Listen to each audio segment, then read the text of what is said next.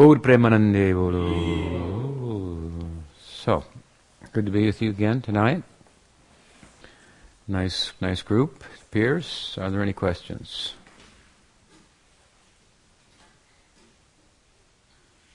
Yes, Mangoldar. You could speak on Bhav Abhas. Bhav Abhas is explained in the third chapter of the first wave of the Eastern Division. Third chapter of the Eastern Division of the Ocean of Bhakti Rasa, as it has been described by Sri Rupa Goswami. So that's the actual third chapter of the book. And the subject is Bhava Bhakti, so it appears there. After defining Bhava Bhakti and explaining the ways in which Bhava Bhakti is attained, either by Krishna's mercy, the mercy of a devotee in extraordinary circumstances, or by sadhana, more readily, Rupa Goswami goes on to explain Bhavabhas. And he divides that into Pratibimba and Chai Namabhas, Bhavabhas. Interestingly, and as a side note, Bhaktivinoda Thakur seems to have taken his lead from there and theologized about Vaishnav and Vaishnavabhas, the shadow being a shadow of a Vaishnav. Namabhas, of course, that's given in the sacred texts, but he's theologized about Namabhas in ways that we don't find previous to him, dividing Namabhas into Namabhas and Shraddha Namabhas. Bhakti Abhas, he must have written about that as well. In Bhakti Tattva Vivek, you find that. So, at any rate, and Abhas means a semblance, or I guess you could say a semblance. And Rupa Goswami divides that semblance into Pratibimba and Chai. Pratibimba means reflection, and Chai means shadow. And it's a fairly detailed section, and at least 50% of it deals with, and perhaps more than that, deals with persons who are not involved in Shuddha Bhakti. Shuddha Bhakti, of course, means pure Bhakti, and that has been defined by Rupa Goswami at the onset of his book, Anyabhilashita Sunyam Gyan Karmadi Anavritam Anukulena Krishnanushilanam Bhakti Ruttamam. He's described the marginal and the principal characteristics of bhakti therein. The other night when we were speaking about Krishna interacting with the demons, we spoke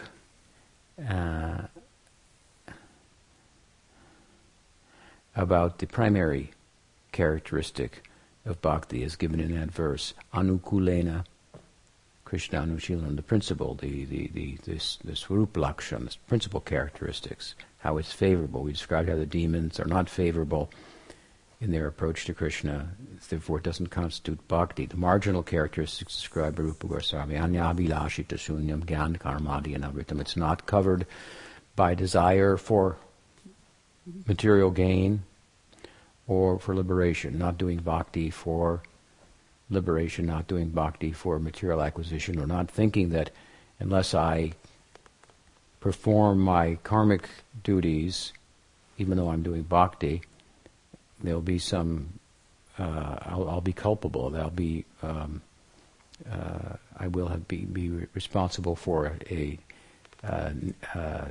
negligence to my duty and so forth. This kind of thinking, a lack of full kind of faith and confidence in the power and efficacy of bhakti. It may not apply so much to us in our position as people from the Western world and so forth. But in times gone by, especially in India, in times gone by when Bhakti Rasamrita Sindhu was written, for example, and the Gaudiya Sampradaya was being established, there's a lot of emphasis on karma and the need to perform the varnashram duties properly and so on and so forth. The Bhagavatam comes along, of course, and just gives a real thrashing to the varnashram, saying, for example, that if you follow varnashram perfectly but you don't get a taste for Krishna bhakti, you've wasted your time entirely. Statement after statement like this, bringing in the new dharma, the prema dharma, the paro dharma of bhakti. So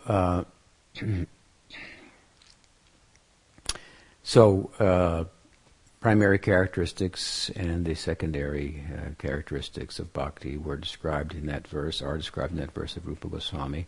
Having defined bhakti, as I say, Shuddha bhakti, there are those who are engaged in something that other than Shuddha bhakti. Then there are those that are engaged in Shuddha bhakti in the stage of sadhana, in the stage of bhava, and then in the stage of prema.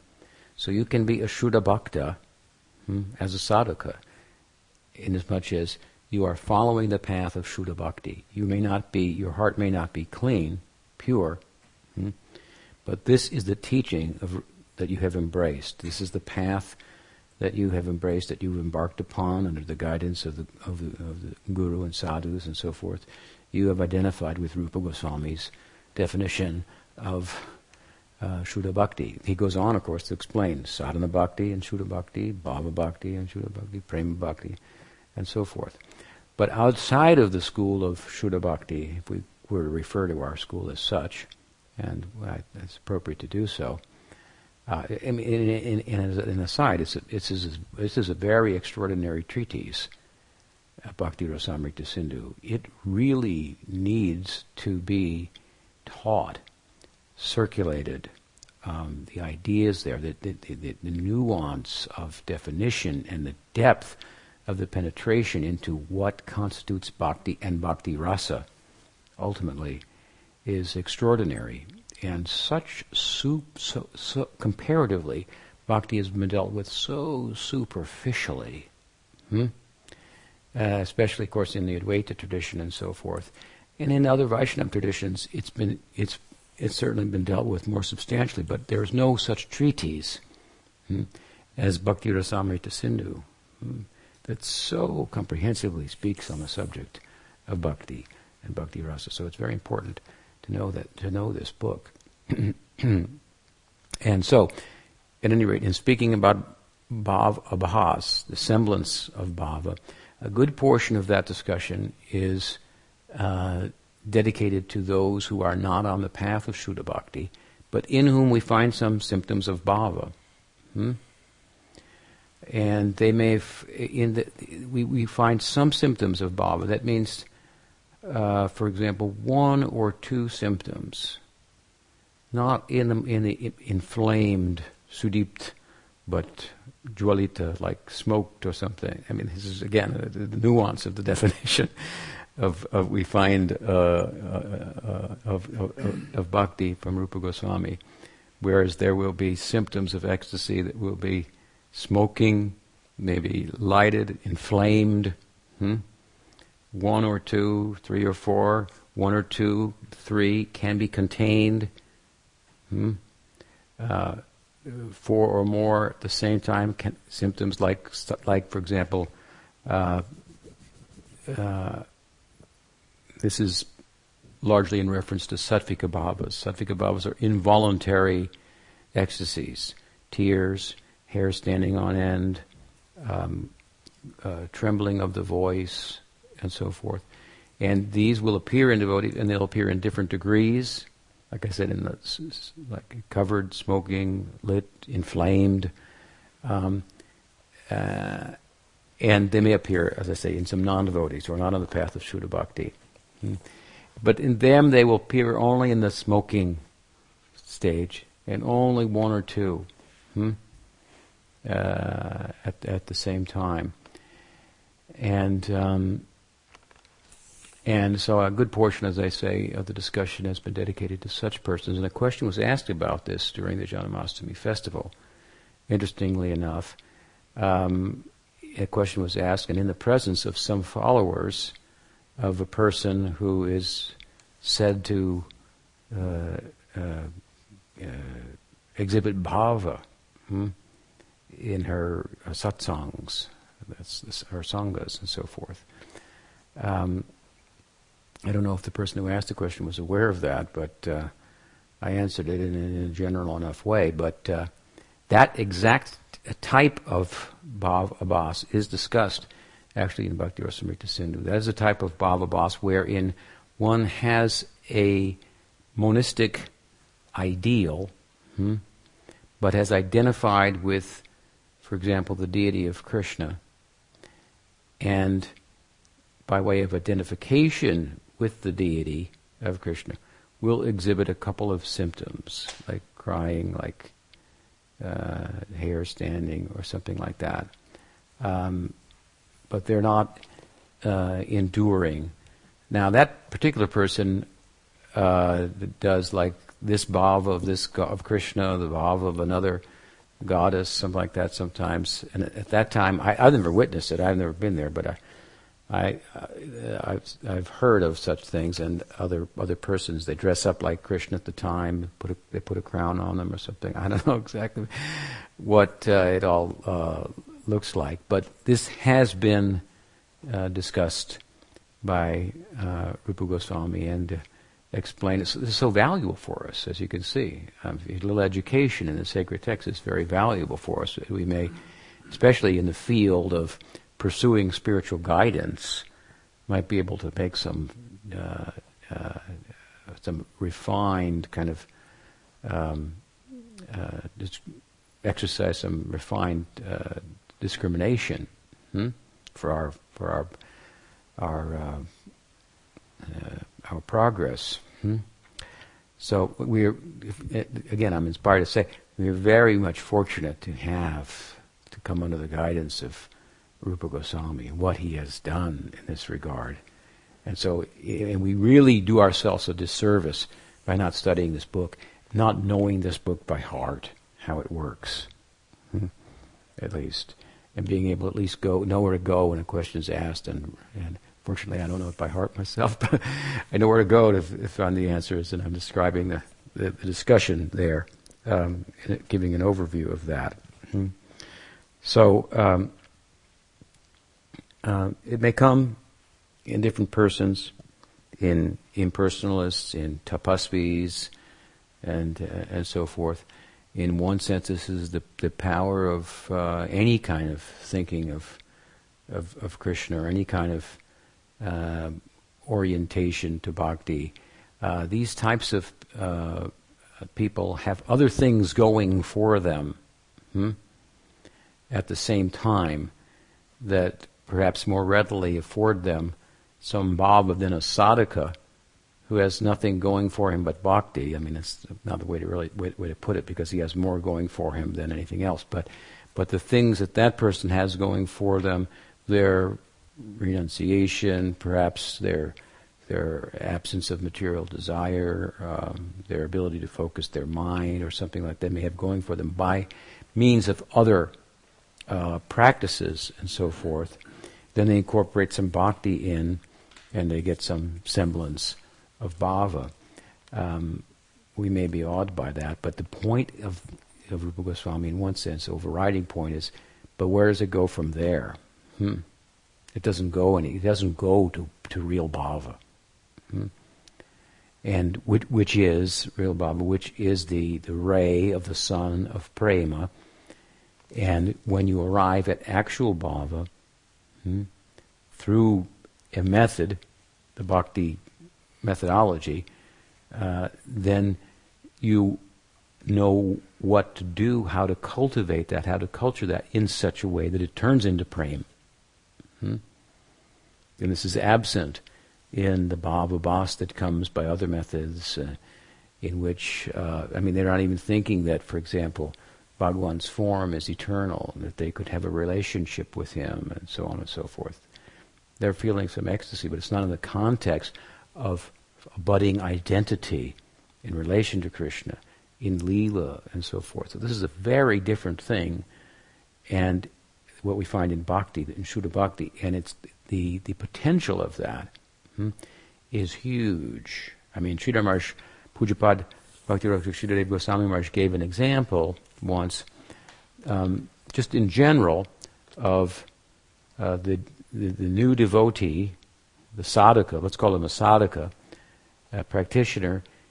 If we look at him like a doorman in a 100-story building, next to it is a 10-story building, and there's a CEO.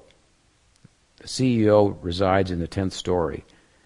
And every morning he drives past the 100-story building, he sees that doorman, and he chuckles, and he goes in, and he sits on his top floor. From his top floor, he's got a view of the doorman down there, and thinking, just look at my position here. I'm the CEO. I'm on the 10th floor. That poor guy's down there on the ground. But because the guy who's the doorman is working for the 100-story company, if you will, he has the potential, if he sticks with the company, to rise up to the position of a CEO, theoretically. And then he is a CEO on a 100-story building and looking down at the CEO on the 10-story building and thinking he's just like a doorman in comparison. So we have to evaluate a thing by its potential. If we look at Costa Rica, for example, where we have our beautiful ashram, Madhuvan ki jai, Sisi Dauji Gopal ki jai. There, Costa Rica is a Central American country surrounded by other Central American countries, most of which have been in political turmoil for decades, and to the extent that, for example, Nicaragua, a bordering country, had a revolution, guerrilla revolution, and for years struggling, and it's a dangerous area. I want to say. But so we could look at Costa Rica and say, oh, that's a dangerous place. That's in Central America. Revolutions erupt there all the time. Governments are deposed, and your bank account is frozen, and the land that was yours now has become the government's, and it's a camp for the army. They just moved in over the hill and took over. So, but if you draw back and you look at Costa Rica in relation to its association with America, then nobody's going to invade Costa Rica from Central America. That would have the whole American U.S. Army on its side then to protect and so forth. So you look at Israel, it's surrounded, a similar example, or Israel's surrounded by all the Arab countries, many of which are inimical and so forth, but has the backing from the West, from Europe, some European countries like Britain and the United States and so forth. And so its power is greater than the collective of the states around it, arguably. If we analyze it in terms of its potential, in terms of its association and so forth. So, we're very fortunate, as I say, to be under the guidance of Rupa Goswami, to be a Rupanuga, even in a general sense, following Rupa Goswami. And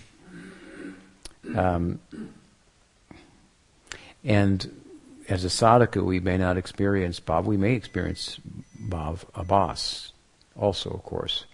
And that is the upper side, if you will, of bhav abhas. The lower side is the abhas, or the semblance of bhava that appears in a non-devotee. It's temporary. It can only rise to a certain stage.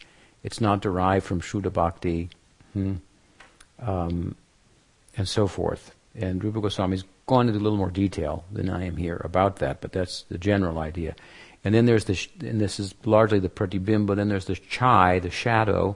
And within the chai, or the shadow, as he refers to it, of bhavabhas, you have this bhavabhas that comes in sadhakas who are engaged in Shuddha Bhakti.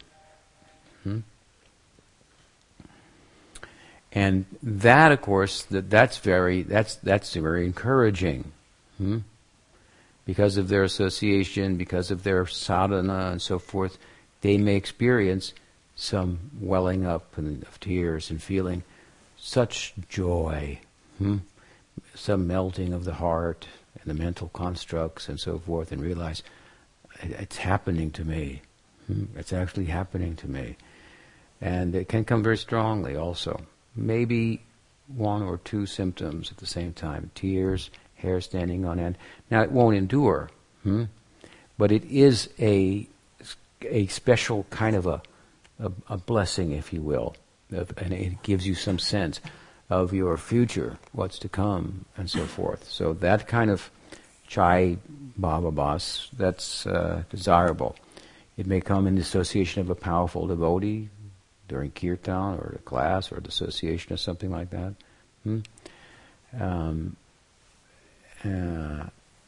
And of course, as we continue, as I'm explaining, to culture Shuddha Bhakti, then it will come in full force, not an abhas, but the actual bhava. So outside of Shuddha Bhakti, you cannot get the full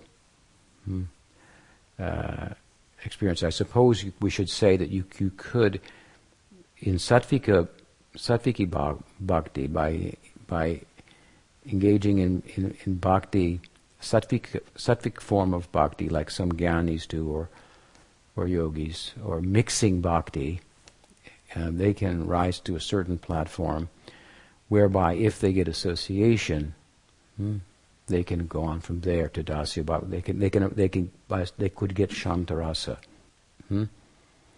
And by association in the context of Shantarasa, they could get Dasya Rasa. If you mix yoga with bhakti, you could get Shantarasa. If you mix bhakti with yoga, you won't. You'll get Paramatma Sayuja.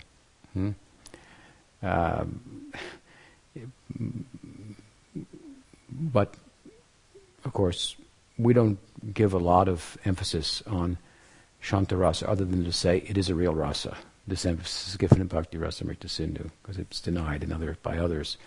Rupa Goswami says no, and he gives evidence to that effect.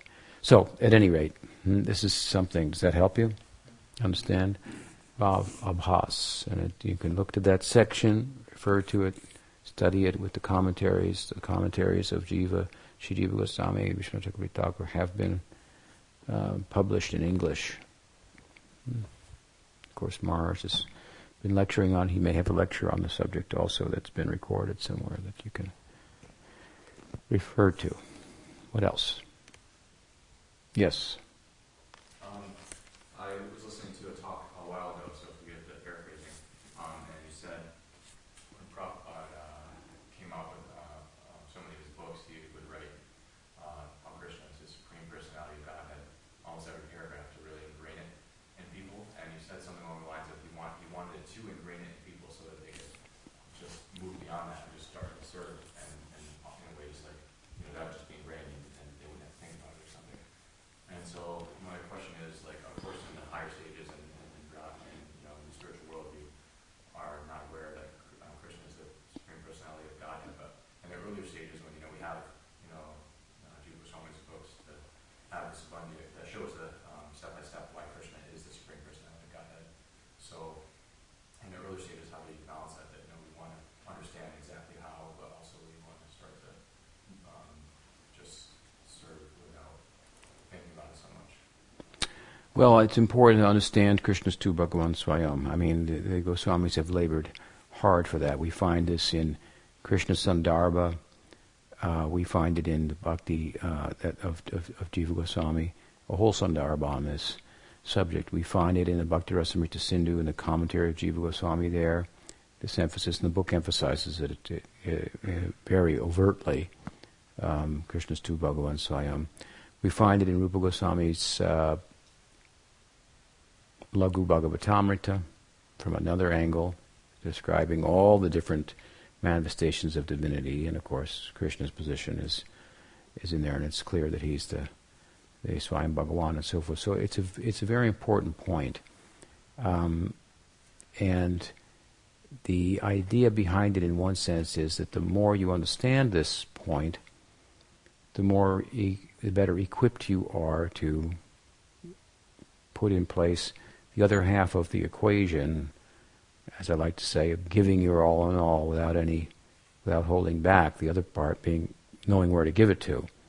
So, I think it may be, in one sense, more important in times gone by, when there was maybe some larger degree of question of who's the supreme God.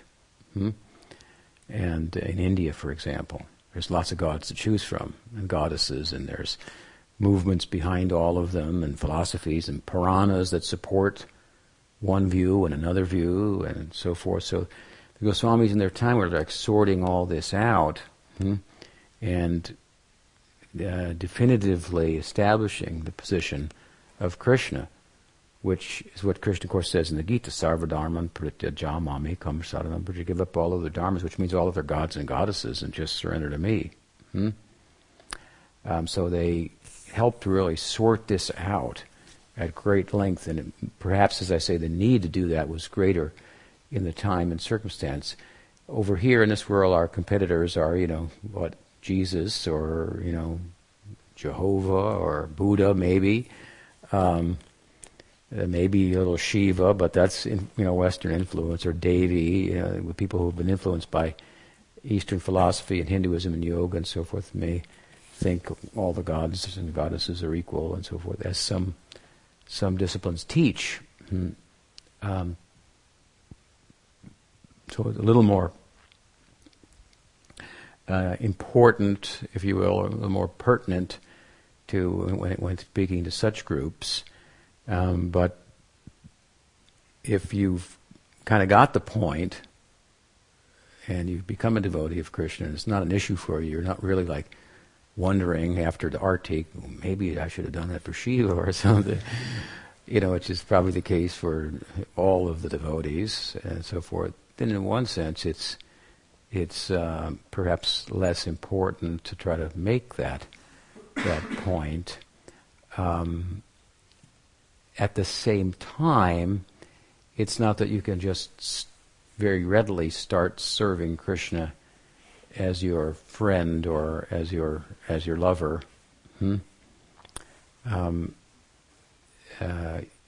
While you may have that as your ideal and so forth, there are things in our hearts that need to come out before the active longing for such a relationship with Krishna becomes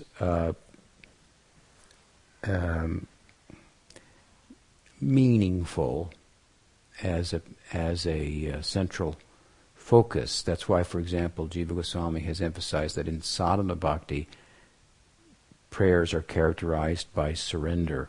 In bhava bhakti, prayers are characterized by longing. So there should be some longing in sadhana bhakti, and the bhava bhakti is surrendered, and may pray for surrender, even though he or she is.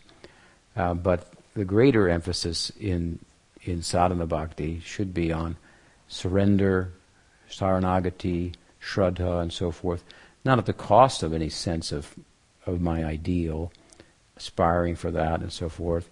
Hearing leelas of the leelas of Krishna, in the Braj Leela, in which he's not seen as the supreme personality of Godhead, and so forth. So I don't know. I don't want to say you don't have to be preoccupied with it in a sense, but you can't be artificially preoccupied with Krishna as my lover. Either you have to be preoccupied with sadhana bhakti. And hearing, chanting, so hearing the names, qualities, hearing about the form of Krishna, hearing about his flute, about his form, about his devotees, the love for him, about his leelas, and so forth. Tending the arati, doing your nam japa, and so forth. And we should be looking for certain things in this: cleansing of the heart, focusing of our mind, attraction for other things, waning, attraction for these practices. We should look for an attraction for bhakti, because an attraction for bhakti will come in a real and meaningful sense before an attraction for the object of bhakti is fully arrived at. So this is perhaps a way to think about it. We want to become the friend of Krishna, the lover of Krishna, and so forth. But to have love in that particular way for that perfect object of love for Krishna will come after and when I should say after we develop real attraction and taste, ruchi, for bhakti, for the practices of bhakti. So in other words, what's the meaning of our longing for association of Krishna if we have no attraction for bhakti? That may just be a sentiment. And bhakti means whatever it means, as in your bhajan life, as given by your guru. If your guru says, rise early in the morning, attend the arati, but you have no attraction for that. No attraction for chanting, for learning even the philosophy, and so forth, which is useful and helpful to orientate us or orient us and so forth. Then the idea that we were attracted to Krishna in a particular way as a friend or lover and so forth seems a little bit artificial and perhaps sentimental, not practical. So we should try to develop attachment for bhakti, for all of these practices. Bhaktivinoda's written a nice song about that. Shuddha Bhakata Charanarenu Bhajananukula. Nice song. All the things favorable for bhakti, I'm attracted to those, for the observing the Ekadasi, the Janamastami, for seeing the form of Radha Madhava in the temple, and so on and so forth. The taking of the prasad, and all of these things are emphasized. So this should be our focus, that we become attracted to bhakti. And as we become attracted to bhakti, there will be a corresponding attraction for the object of bhakti that develops in us, and it will become strong to the point where the attraction for the object of bhakti is prominent enough to say, you're in a stage where you have attraction primarily to the object of bhakti. You also have attraction for bhakti, obviously, at that time. That carries with it, but more as well. So all of this in relation to Krishna's tu Bhagavan Swayam, I think it's useful to understand the various ways in which the Goswamis have established that Krishna is the Supreme Personality of Godhead.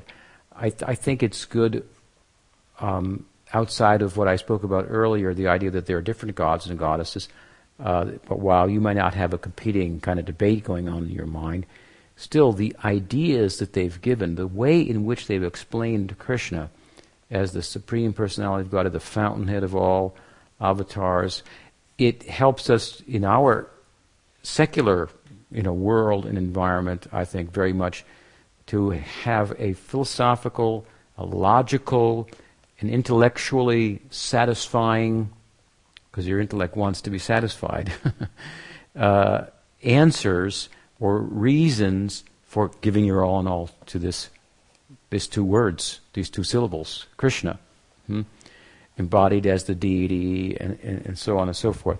So aside from the fact that they're not competing with other gods and goddesses, we are competing with the secular world, and then we're positing something that in our secular world seems to be very much a mythological idea that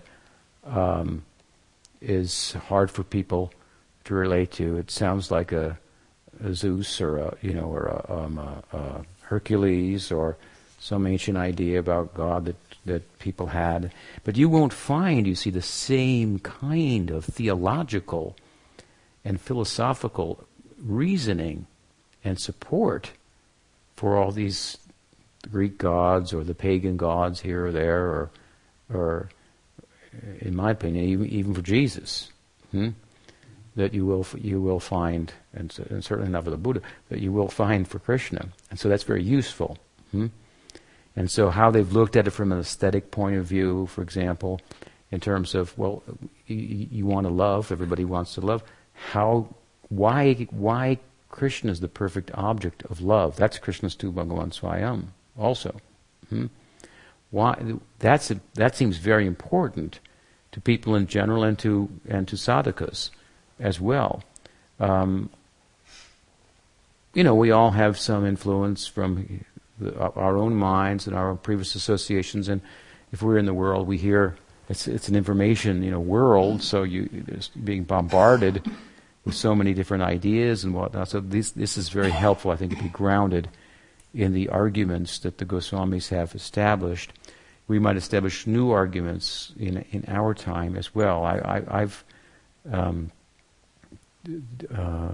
developed an argument from consciousness that arrives, that distinguishes consciousness from matter, finds it to be logically and by support, empiric, observable evidence, some support for the idea that consciousness is not reducible, and that consciousness then from there is a unit of being, knowing and loving, and that with regard to its loving capacity,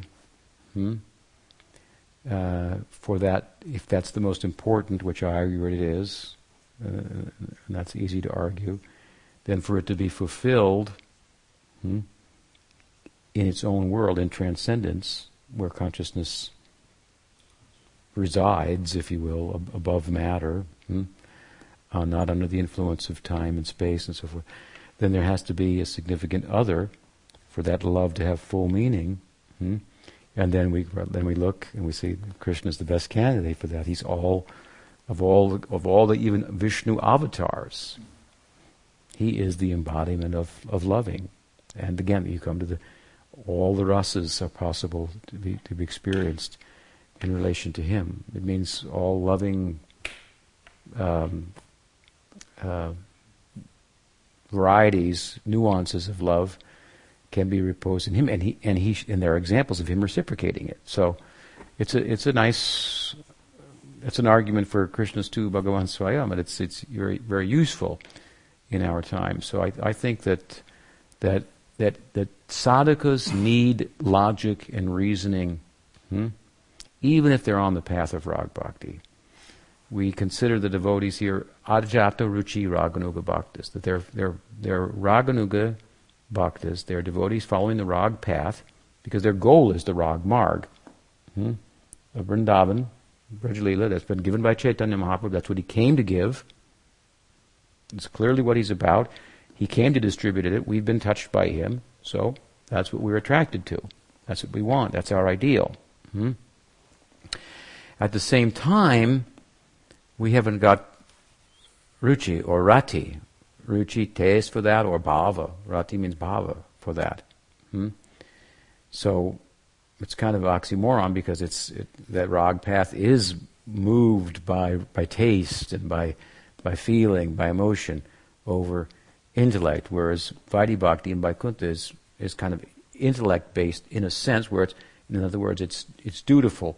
I love God because I should love God. Why should I love God? Because the scriptures say I should love God, and that this is God, and so forth. Therefore, I'm doing it. This is what the prem and the bhav of Vaikuntha is about. Obviously, they're not thinking every day, I should do this, therefore but that's the motivating factor that enables them to arrive there in Vaikuntha. And it's a dutiful, reverential love, because he is God. It's very clear that he's God. There's knowledge that he's God, and it predominates, and it's motivating.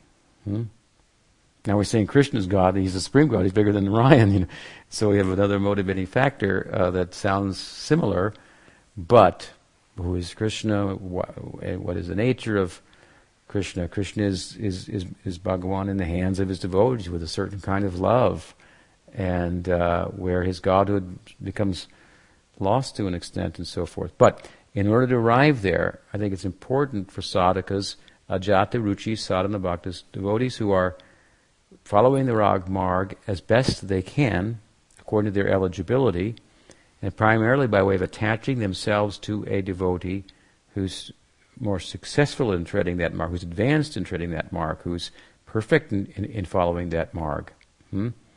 And putting themselves under that devotee, they do what that devotee says. And they want that ideal. And he may say, you may do this, you're eligible on this level. Incorporate this into your practice. No, you can't incorporate that into your practice now. And so forth.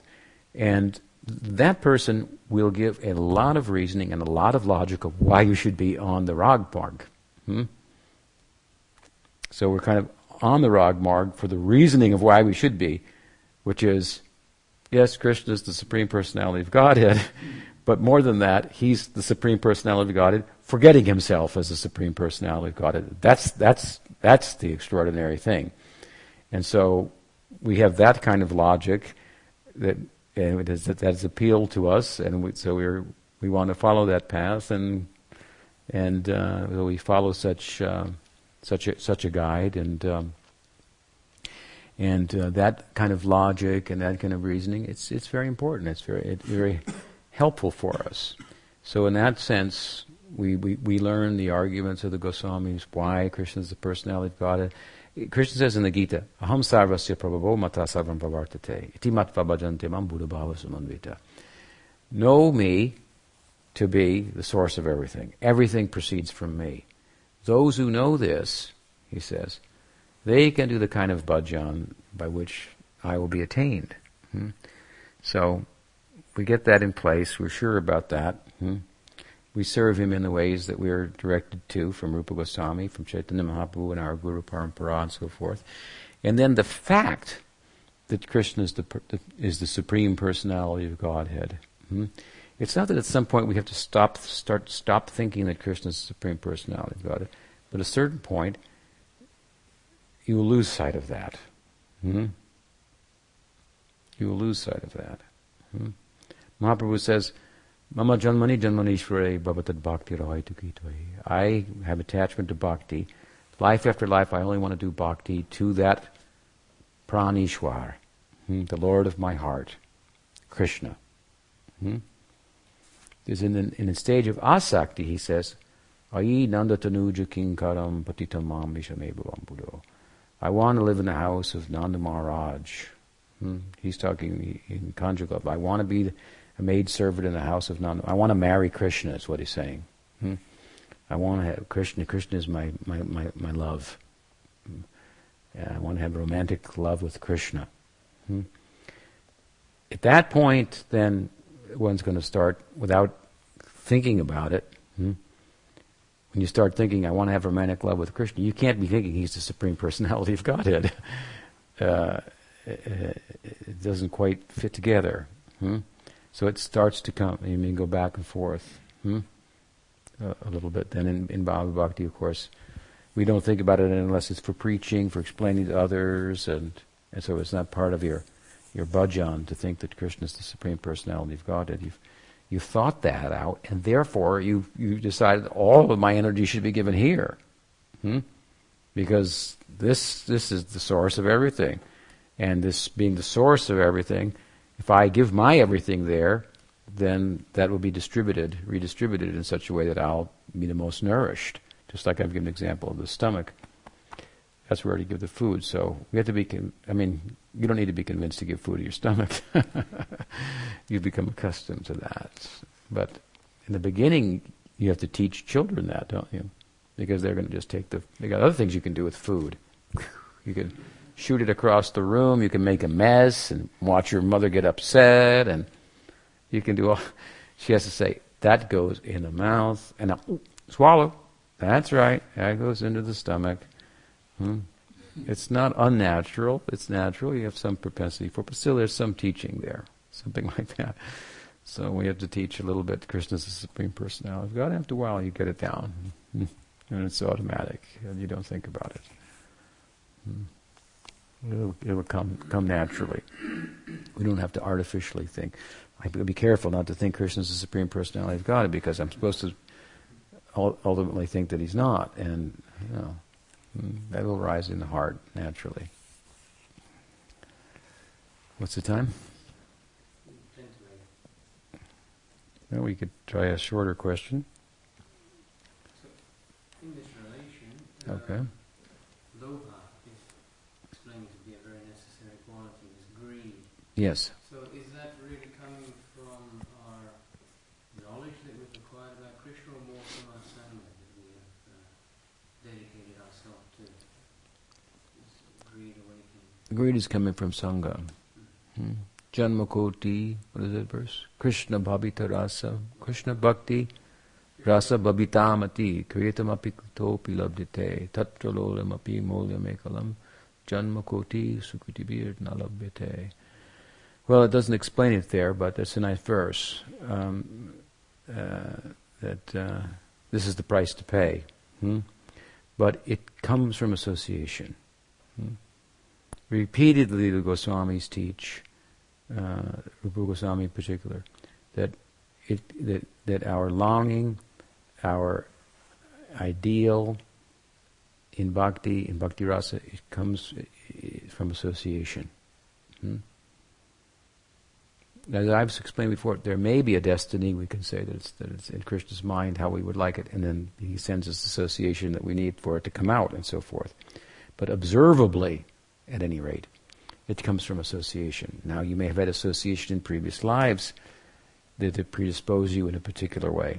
And in this life, you may have different association, and that will help not only to bring out what you've been predisposed to previously, and it's a little hard to sort all that out for everybody, but the ideal and the longing for that, this will come from association, not from. It might come, in one sense, again to go the other way, from intelligence and from scriptural. You hear the arguments in scripture, and you see they're largely pointed towards Madhurya Rasa. This is where you can draw the most. And satisfy Krishna the most in service of Radhika, and so one could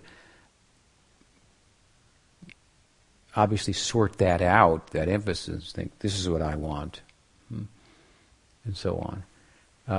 But again, the Goswamis have emphasized by association with a sadhu of a particular sentiment, this will be the cause. Therefore, you might sort that out and find you had a sadhu of a different influence, different bhava, and go in that direction. Therefore, if we find someone interested, for example, in Sakyarasa in Gaudiya Vaishnavism, rather than Madhurya Rasa, we might think he's really getting something. It's possible. We might think he's going a little slightly not against the grain, but it's kind of a little bit more of the exception.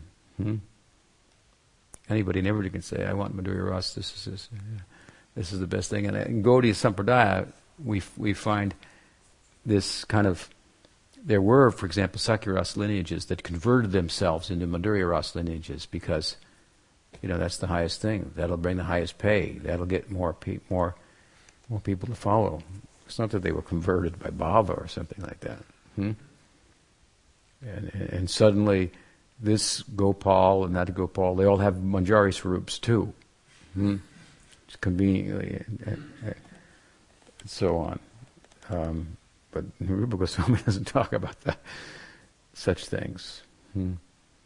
So, if we find somebody prominent, like Prabhupada, with prominent influence, attraction to Sakyarasa, of course we had many reasons to take that seriously, his own persona and so forth, but that kind of conviction, in spite of this environment for Madhurya Rasa and the texts pointing to this as the highest ideal and so forth, to land at a slightly lower ideal, it's a little out of the norm. It might think this is more, there's reasoning to support the idea that we might give more credence to this.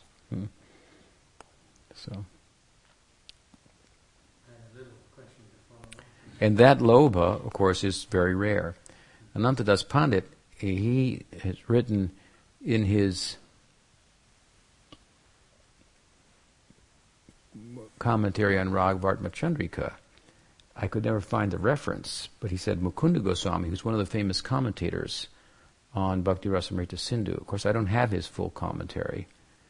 Bon Maharaj disciple of Bhaktisiddhanta Saraswati Thakur, did write a commentary on Bhakti Rasamrita Sindhu, the first 4 chapters, brief, and in some places he quoted Mukunda Goswami, but his full tika is not there, so that's probably why I haven't been able to reference it. But he's a pundit, I trust his reference. He said that Mukunda Goswami has said that attaining lobha, the greed, the eagerness for rag bhakti, that's the qualification for fully treading the path. The full sense of the greed is more rare to attain that, more difficult, more rarely attained. It is rarer to attain that greed than it is to attain bhava in Vaidhi Bhakti. More readily one can attain bhava in Vaidhi Bhakti and go on to Vaikuntha, boom, finished, than one can attain the entry level, in the full sense of the term, to Rag Bhakti. If you have that kind of lobha full on, then you probably don't have a lot of need to think that Krishna is the Supreme Personality of God. You don't need a lot of argument for that and so forth. We have a little lobha, a little greed. Lobha mayi shraddha. Our faith is a little tinged but lobha. That's our ideal. We want the Braj Bhakti. We want the Vrindavan Krishna. Many, many years ago, I was a young man in Prabhupada's temple in New Dwarka. An older devotee told me, he said, most of the devotees don't attain Vrindavan, they go to Vaikuntha. I was horrified to hear that. I was absolutely horrified, brought tears to my eyes, and I just couldn't sleep thinking, then I realized, that's not true. If they follow Gaudiya Vaishnavism, then they will attain this ideal. Maybe some earlier than others. But the point, of course, here is also worth making, is that it's such a sublime ideal that however long it takes, it doesn't matter. There's nothing more worth, and this kind of logic is useful to arrive at this. There's nothing more useful, more valuable, I should say. That all other values pale in comparison. And when we get devoted, I just got 2 emails from disciples of mine, students of mine early on, who, before we had such facilities and so forth, Sridhar said at the beginning, just initiate some people. You need some people to help you get something going. They may not stay, but get some arms and legs and stuff. But anyway, so just 2 of them recently, in the last 2 weeks, wrote to me and said, I've been out here, I've been distracted, and nothing like Gaudiya Vaishnavism. I've looked everywhere, there's nothing like that. How can I, stay connected and so forth? So to have that, that sensibility, then you're in for the long haul. As far as lobha goes, yes, come by association. These kind of ideas become thought about in so many different ways, and it's with some excitement. You hear a person speak about it. They may speak about many aspects of the philosophy. Then they come to the ideal, and it just suddenly becomes animated. This is exciting. You can see. So by this kind of good association, then gradually that lobha can come more fully in us. We have a little bit there. That eagerness for this ideal. So we're fortunate to be in such a path, even as a beginner, isn't it? What do you think? Yeah. And it takes a little time to understand all these topics too. You have to learn the language gradually. You hear a class and he quotes a verse, and you listen to it on the tape the other day, and you start to put it together. It takes a little time, so be patient. It's well worth it. Sri Bhakti Marg ki jai, Bhakti Devi ki jai, Gaur Nityananda ki jai, Sri Bhakti Vinod Parivar ki jai, Gaur Bhakti Vrinda ki jai, Gaur Premanand.